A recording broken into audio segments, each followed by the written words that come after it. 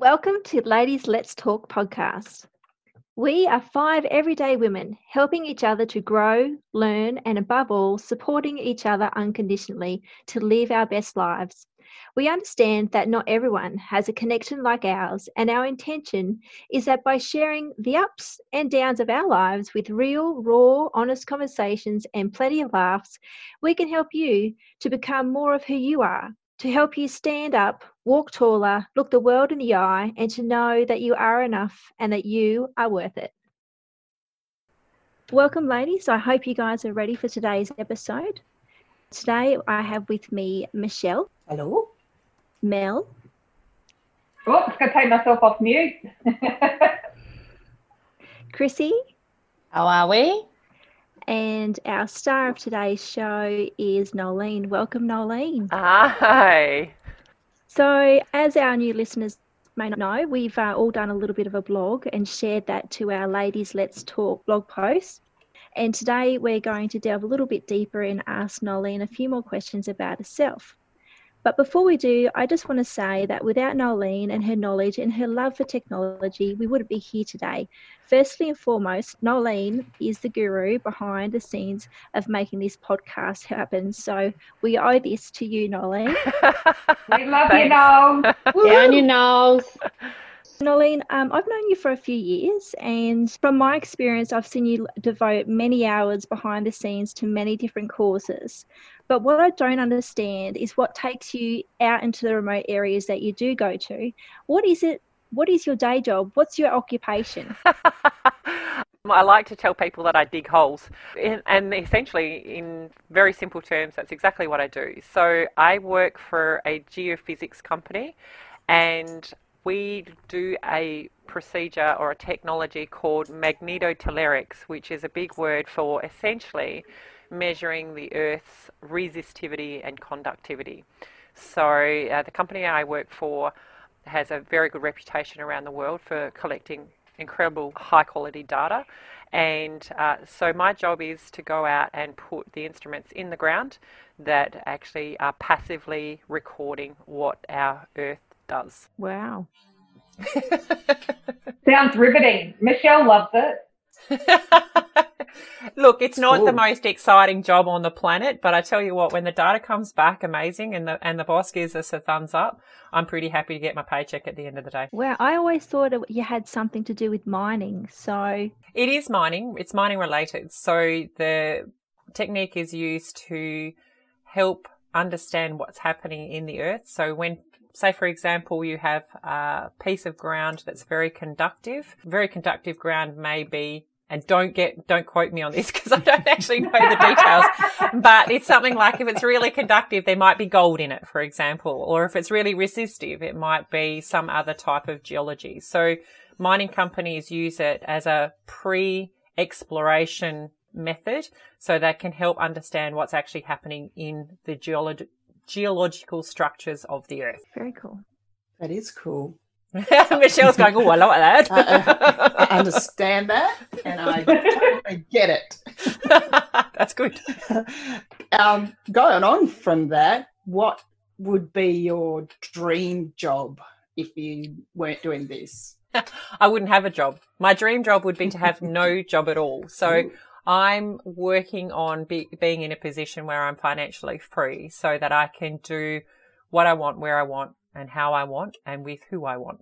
So my dream job is to actually have no job and just be able to put my effort into projects that I'm passionate about. I like it. So do I.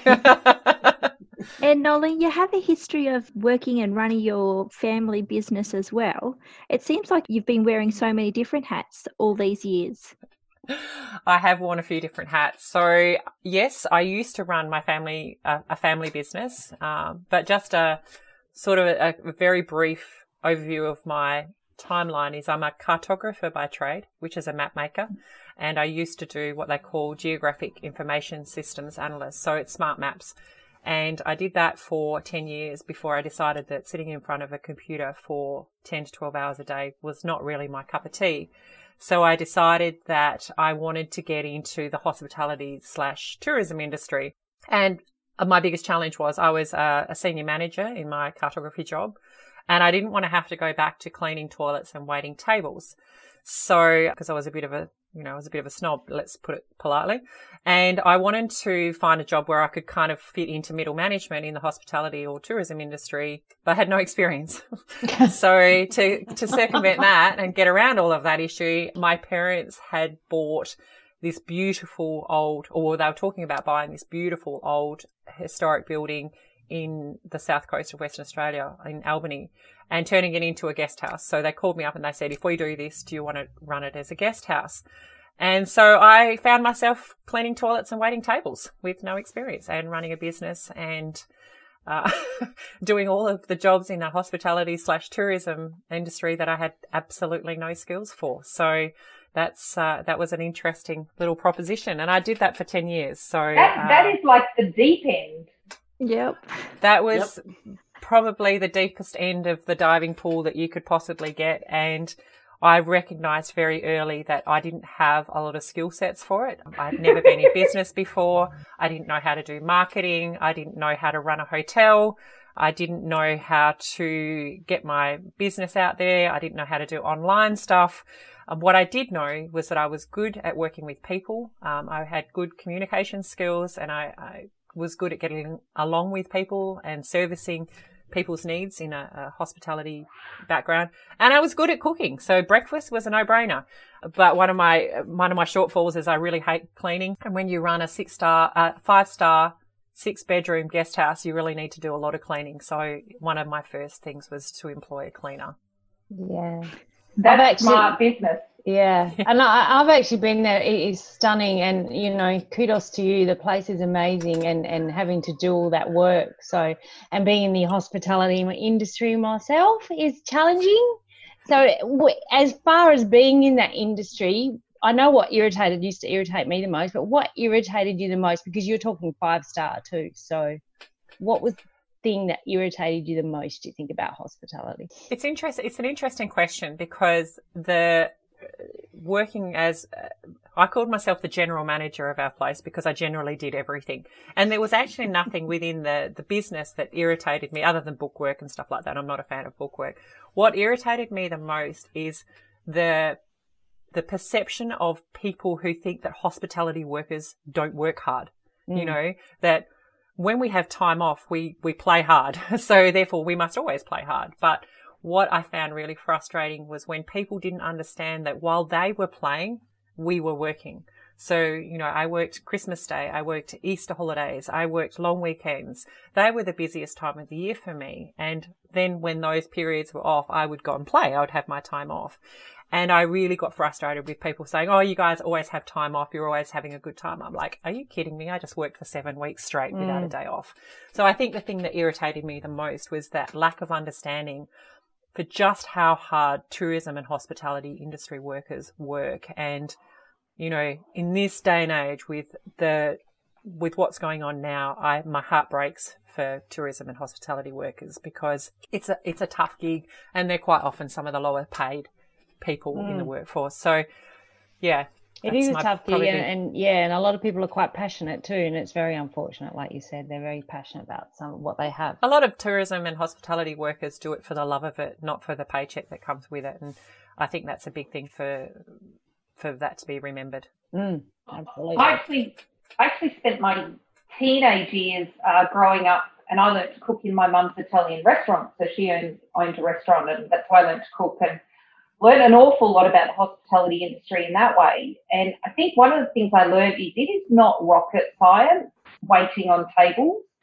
but it is really freaking hard to find people who can do it very well. And I think that hospitality is an industry that anybody thinks that they can do it. Like, seriously, how hard can it be to take an order and bring someone's dinner out to them? But there's an absolute art, isn't there, in being able to run a restaurant or run the floor or run a kitchen or a guest house, which kind of encompasses everything, doesn't it? Yeah, absolutely. And I think the challenge is that there's an expectation when you walk into a restaurant that everything be perfect. But you've got to remember that those people who are serving you, they have shit days too. You know, they don't, and they have to be on all the time. And I think that was a bit of a challenge for me when I was working I think my the longest stretch was about 8 weeks straight without a day off.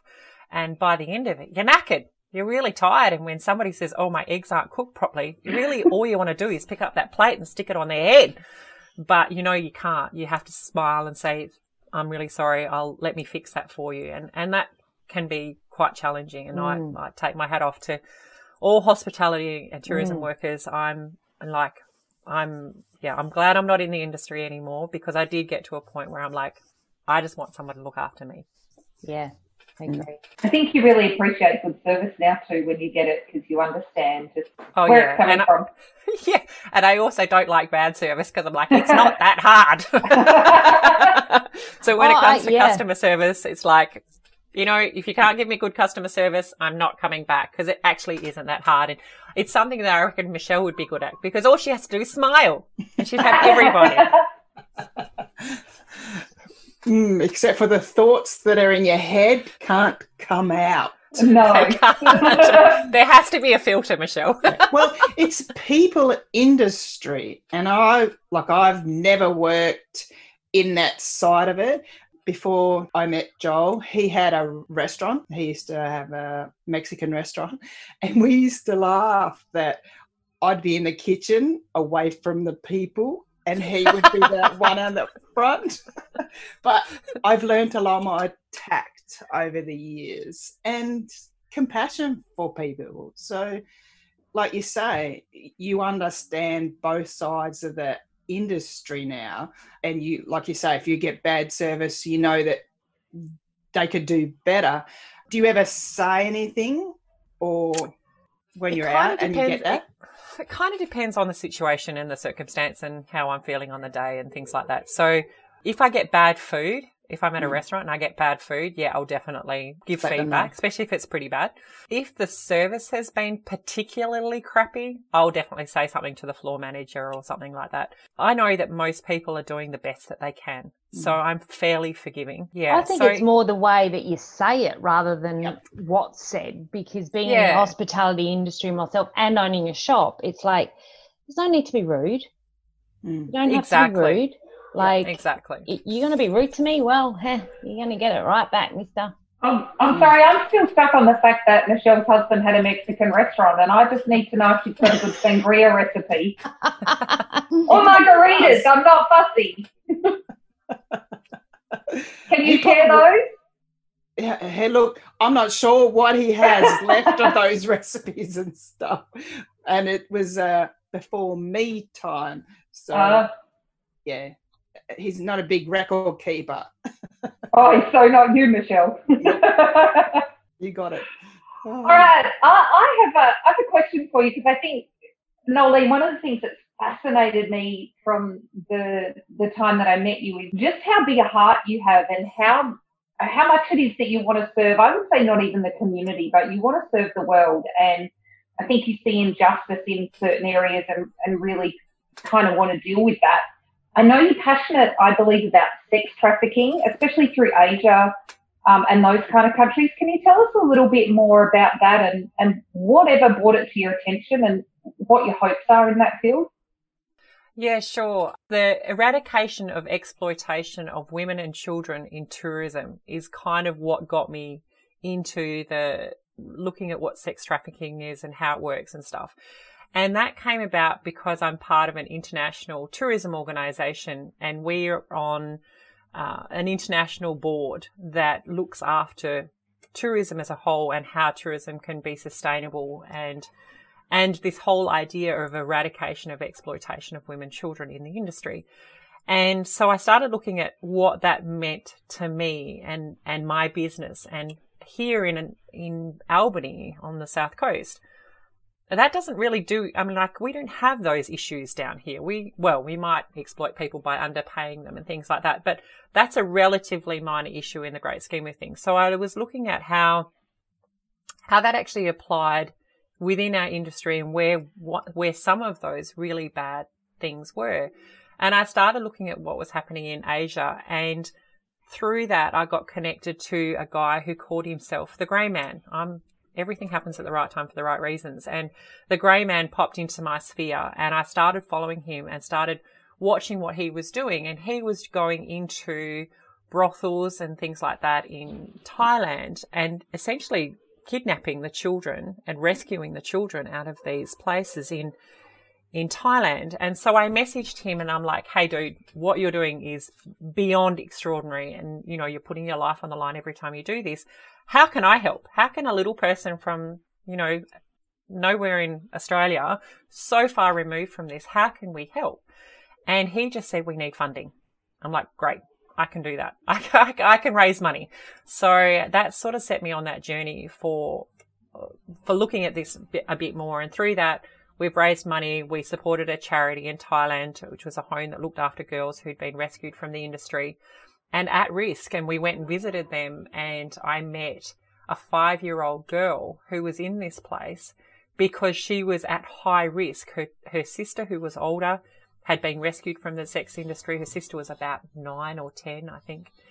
She'd been rescued. She had been a child prostitute, and it broke my heart, you know, to see these little girls who were just being used. And it broke my heart so much so that I've had to step away from it a little bit because it's such a big problem, and it's not just in Asia. It is worldwide. It is the third largest illegal money-making racket in the world is trafficking people. And I just went, wow, that's such a big issue. And I just had to step back because it was too much for me to take in. So I sort of sit on the periphery now. I follow people who are doing some good work. But at this stage, I've realised that I need to look after me first and then get back into this and work out how I can support it. But it's a huge issue, and, you know, I'd really love to connect with more people who are doing great work. I'm very selective about who I follow and who I connect with, because there are some people who are taking advantage of the good of people and are using it to actually traffic more people. So they're using the cover of charities and stuff to do more underhanded stuff. So I'm a little bit more, I've been burned, as most people who've worked in big charities have been at some point. You know, that's a common thing to happen. So for me, I have to be very selective now. And I would love, if there's any listeners on here who, you know, have information that I can connect with, I'd be delighted to have a look and go from there. And are you also saying to our listeners as well that if, you know, this resonates with them and it's something that they would like to give some help to or raise some money for or whatever it is that they want to do, you need to be very mindful of who it is that you are connecting with and where that money's going, because like that horrifies me to think that it would actually be going towards what you're trying to keep it from. I would tell people to definitely do your homework. Follow the money. Follow the money, follow the money, follow the money. You know, do your homework, do your research. Don't believe anything that anyone says. And I don't mean to be a cynic about it, but I just know that it's so important to do your homework. There's some amazing charities out there doing some unbelievable things. And yet there's these other ones who are just sharks, you know, and they're preying on people's generosity and people's hearts. And it really, don't get me going on that, because that's a whole nother podcast and I could rant for ages. Okay, so are you able then to give our listeners some help and maybe point them towards some charities that would help out? Have you, like, I assume you're still in contact with some, or?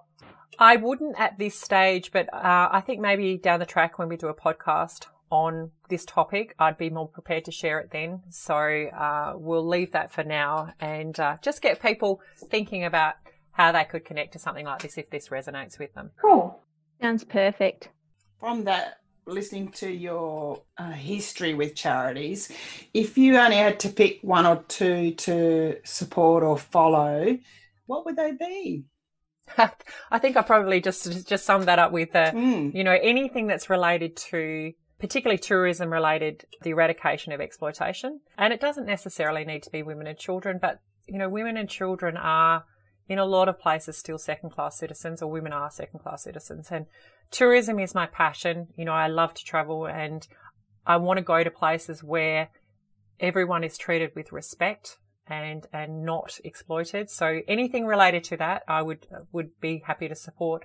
And anything to do with supporting and educating women and children who've actually been taken out of that industry. Because one of the things that I learnt is that once these young girls are getting an income in inverted commas, from their activities, it's really hard to take that away from them without replacing it with something else. So providing opportunities for education. I'm not one about just giving money to people. I would like to give people opportunities, provide education, give them skills, give them ways to have skills. So anything that's related to that sort of stuff. So that doesn't narrow it down a lot because there's a lot there. But there's definitely my passion in that sort of sphere. Yeah, it does. There's a lot there. So giving. I love it. It's awesome. and I mean, it sort of goes in with your passion of traveling as well, which is you've had some amazing travels. All that traveling though, where would your favourite place be that you would like to live? Do you think you'd prefer the country or the city or the beach, like so your home base? I'm not fussy, Chrissy. I will have a forest by the beach, please. Oh, not fussy. No fussy at all. No, it's a great question because I love both. I'm not the city. I'm not a city person. I would much rather be in a more remote area.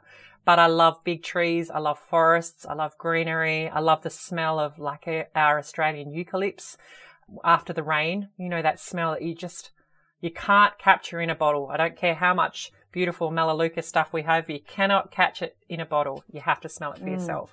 But I love the ocean. I love the sound of the ocean. I love walking on the beach. I love swimming in it. I love being in it. So, yeah, just find me a little 5 acres with a bushland on the beach. So a bit of both. I'm not fussy at all. A bit of both. Be good. Thanks. Although you do love our outback too. Like, yeah, because I know you do a lot of work out there digging your holes. And, like, you posted some really spectacular pictures of your sunrises and the sunsets. And I don't want to live there, though. It's beautiful out there. It is stunning. Australia has some of the most spectacular scenery. It's harsh and it's rugged and it's brutal and beautiful and everything wrapped up in it. But I don't want to live in it. Hell no. I admire the people that do. The people that do and make a living out of some of our harshest places. Like, I take my hat off to them, but that's not me. That's way too much hard work. You just described my vision dream board where I want to live. In the middle of nowhere? No, the acreage. Oh, right. Overlooking the beach with my lavender farm out the back and my orchard and my chooks. And... Yep, I'm hearing you. I think we could all be really happy there. Yeah. I need to be within stone's throw to a city though. Like I would like, and I mean I live in Darwin, so I'm not talking big city, but I would just like to be able to go to the city to get stuff that I wanted, but I would like more of a rural type life. Online shopping now. Online, I'm all over online shopping. Living in Darwin, I'm all over it. I was all over it well before then because Darwin, we're very limited up here. So, Knowles, from your description of where you'd want to live, describe your your perfect chill out day? Like, what would it entail? Well, this is a winter scenario. It's just so, thinking that my little forest beach residence thing is somewhere down south. It would be a raging fire, good book, curled up in the beanbag, reading for a few hours, and then moving the book to a very long, deep, hot bath with a glass of champagne. Ooh, I'm glad you said bath. taking that book back to bed and having a bit of a snuggle into my doona and finishing the book off. That would be my ultimate day. I was really worried where you were going with that then. Only you would be, Mel. We have a dream of doing an outside bathtub, Nolene, so maybe one day you can come by the fire and have a soak. That sounds perfect. And that's when I build my house and my beautiful location with forests and beaches, I am having an outdoor bath because I've had the experience of being in a bath under the stars. And honestly, if you've not ever experienced that, you're missing out because it is the coolest, sexiest, most relaxing, most whatever experience I think I've ever had. It was amazing. Well, while I've got you on cool, relaxing, sexy experiences, Nolene, I've been married for 19 years, right? And look, and I know a lot of the ladies here have all been married for well over 10. I think Chrissy's approaching 30 years married, like it's cray-cray. And our beautiful single Nolene, I'm going to turn to you because I said to my husband, do not ever leave me because I cannot do online dating. I don't even understand how the hell Tinder works. I just know that Grindr is not for me. That's what I know. But that's about all that I know when it comes to the app. And I know you've been on Tinder and I know we've talked about some really funny stories. Please tell me your worst Tinder date. And then tell me the funniest. Like, just share some of your Tinder experiences so us boring old married women can live the sexy single life for a moment. Oh, it's a really hard one, actually, because, you know. Hard one? Funny that, yeah. Dating in this modern era is the hardest thing ever. Like, as you say, being single, I've been single for quite a long time, and it's really challenging, and my work doesn't allow me to go out, you know, because I'm not here a lot, so I have no routine. It's not like someone can say, okay, well, let's go out this weekend. I'm like, I don't know, I could be out working. So, yeah, I did try the whole online thing, and I was pretty successful for a little while before I decided that they were actually all pretty much drop kicks. And you have to scroll through so many faces to get anything. And I'm a little bit picky. I've got standards. They're not very high standards, but I've got standards. And, you know, I won't like right swipe on anyone that doesn't have a description. You know, if they think that I'm going to pick them just based on their photo, well, then obviously they're just looking for a hookup, right? Is a right swipe a yes? A right swipe is yes, a left swipe is no. Hang on, I just have to check that. Is that right? Yeah, I think so. Okay, I'm so not Tinder.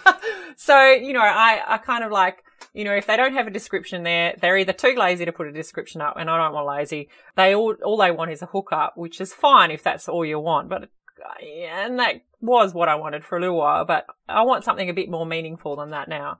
You know, if they've got a photo with their tongue sticking out and a beer in their hand, then, you know, I'm like, no.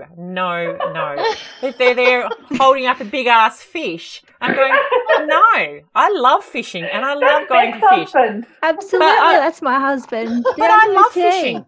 I love fishing, but I don't need to see it on your Tinder profile. I'm like, seriously, come on now. It's a you might be his next big catch.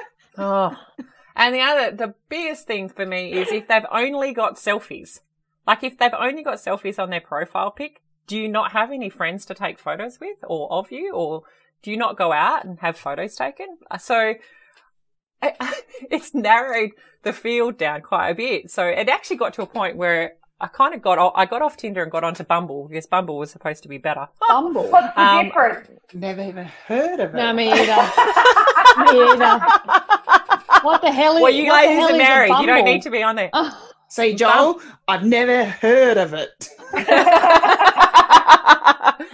So I guess Bumble was supposed to be a little bit more upmarket than Tinder because Tinder was getting quite trashy, and it was really getting trashy, and it was just too hard. There was way too many people on there. I was like, oh, this is just not for me. So I got onto Bumble, and Bumble was better to start with because, you know, it took guys with a little bit of intelligence to move off Tinder and onto Bumble. So Bumble was a little bit more successful. And then I realized that if I wanted to actually get a little bit more serious with this, I needed to pay for an online dating program. So I can't even remember what I joined now. It was that long ago. But that was way more successful. And I actually got to go on a couple of dates with people from that. And I don't know that I had a really bad one, actually. I had some really good fun ones. So something I've never received, but I want to know if you ever have, how many dick pics have you had? I've had a number, and I have to say that it is challenging when you receive that. But I guess probably one of the things I want to share, and I think it's a good thing for me to share because there's a lot of people out there who are at risk of this. But I did connect with a guy who looked great, sounded great, was online. He ended up being a scam artist, and it was a really interesting exercise for me because I don't see myself as being vulnerable. At risk or vulnerable. So I'm relatively intelligent. You know, I've been around the traps. I know how things work. I'm not gullible to stuff. And anyway, this guy said all of the right things, and we got off the platform. I can't remember where we met, whether it was on Bumble or what. Anyway, we started chatting on Facebook. He'd send me photos. He did send me a dick pic, and I probably should have cancelled him at that point. But, he was saying all of the things that you want to hear, essentially. But one of the things that firstly started making me a little nervous is there was always an excuse not to meet. And when you start getting somebody that you're chatting to online who never wants to meet you, has an excuse to meet you, that starts raising the first flag. And you're like, okay. So if you can't be bothered meeting me, or you make excuses or whatever, then it's time to, start questioning this. And then we started talking about finances. And I don't give away my finances to anyone that I don't know. Like, he's like asking me about my job and how much I got paid and whether I owned my house, things like that. So then I started going, this is a little bit interesting. So I just, we played along for a bit, and it was fun. Look, like we had some really fun, dirty conversations. Let's face it, a bit of phone sex. There's nothing wrong with that, right? And then he started asking me for full length with my face, nude photos. And I'm like, no, I don't do that either. No. There's no way that anyone that I've never met before is getting a nude photo of me. Actually, there's no way that anyone I've met is getting a nude photo of me.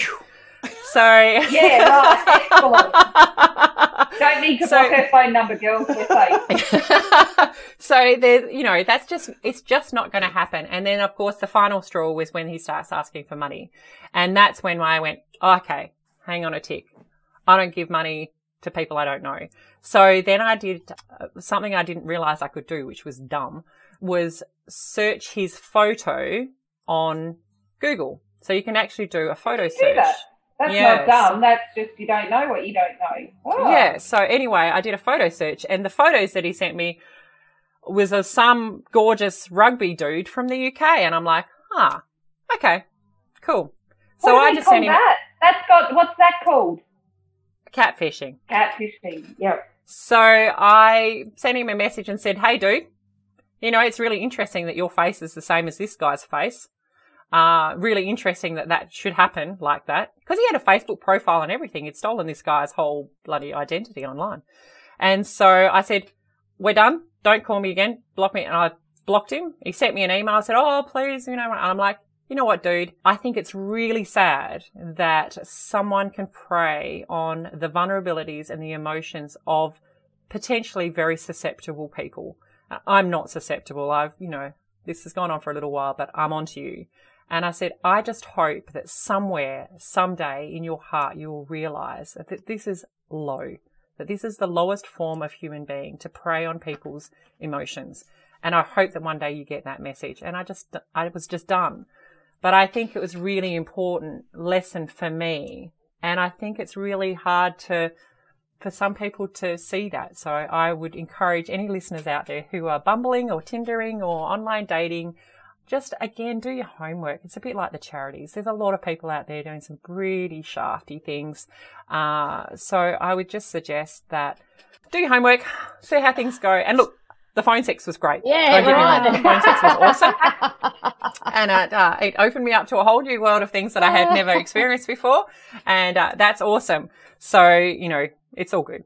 Whole other podcast right there. Yeah. You don't want me to share with you my phone sex experiences, that's for sure. No, but the vulnerabilities of people and the people who prey on them is in all industries, like from the sex trafficking to Tinder to, so many things. Yeah, I agree. Imagine if they use their power for good. Like, because I've almost been scammed as well before when I was running a previous business. And I always used to think, imagine if we spent as much time doing legitimate activity as the time they invest in trying to scam people. I mean, they could be legitimately making money, right? But I wonder what it is about their character or the profile or whatever it is that makes people think that the only way to make money is the crooked way. But anyway, again, that's probably another whole section. We can talk about that for hours. Sure could.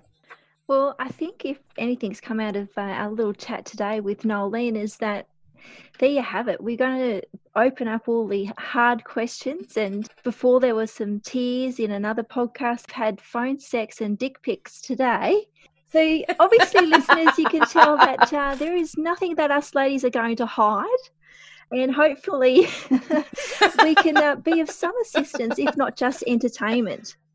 I want to thank you all, ladies. Thank you for coming on today. Thank you for sharing with us here at Ladies Let's Talk. We look forward to you, our listeners, joining us again on our next episode, where you'll find out more interesting and amazing things about more of our panelists. And at the end of the day, we're here because we want you guys to walk taller, remember that you are enough and that you are worth it.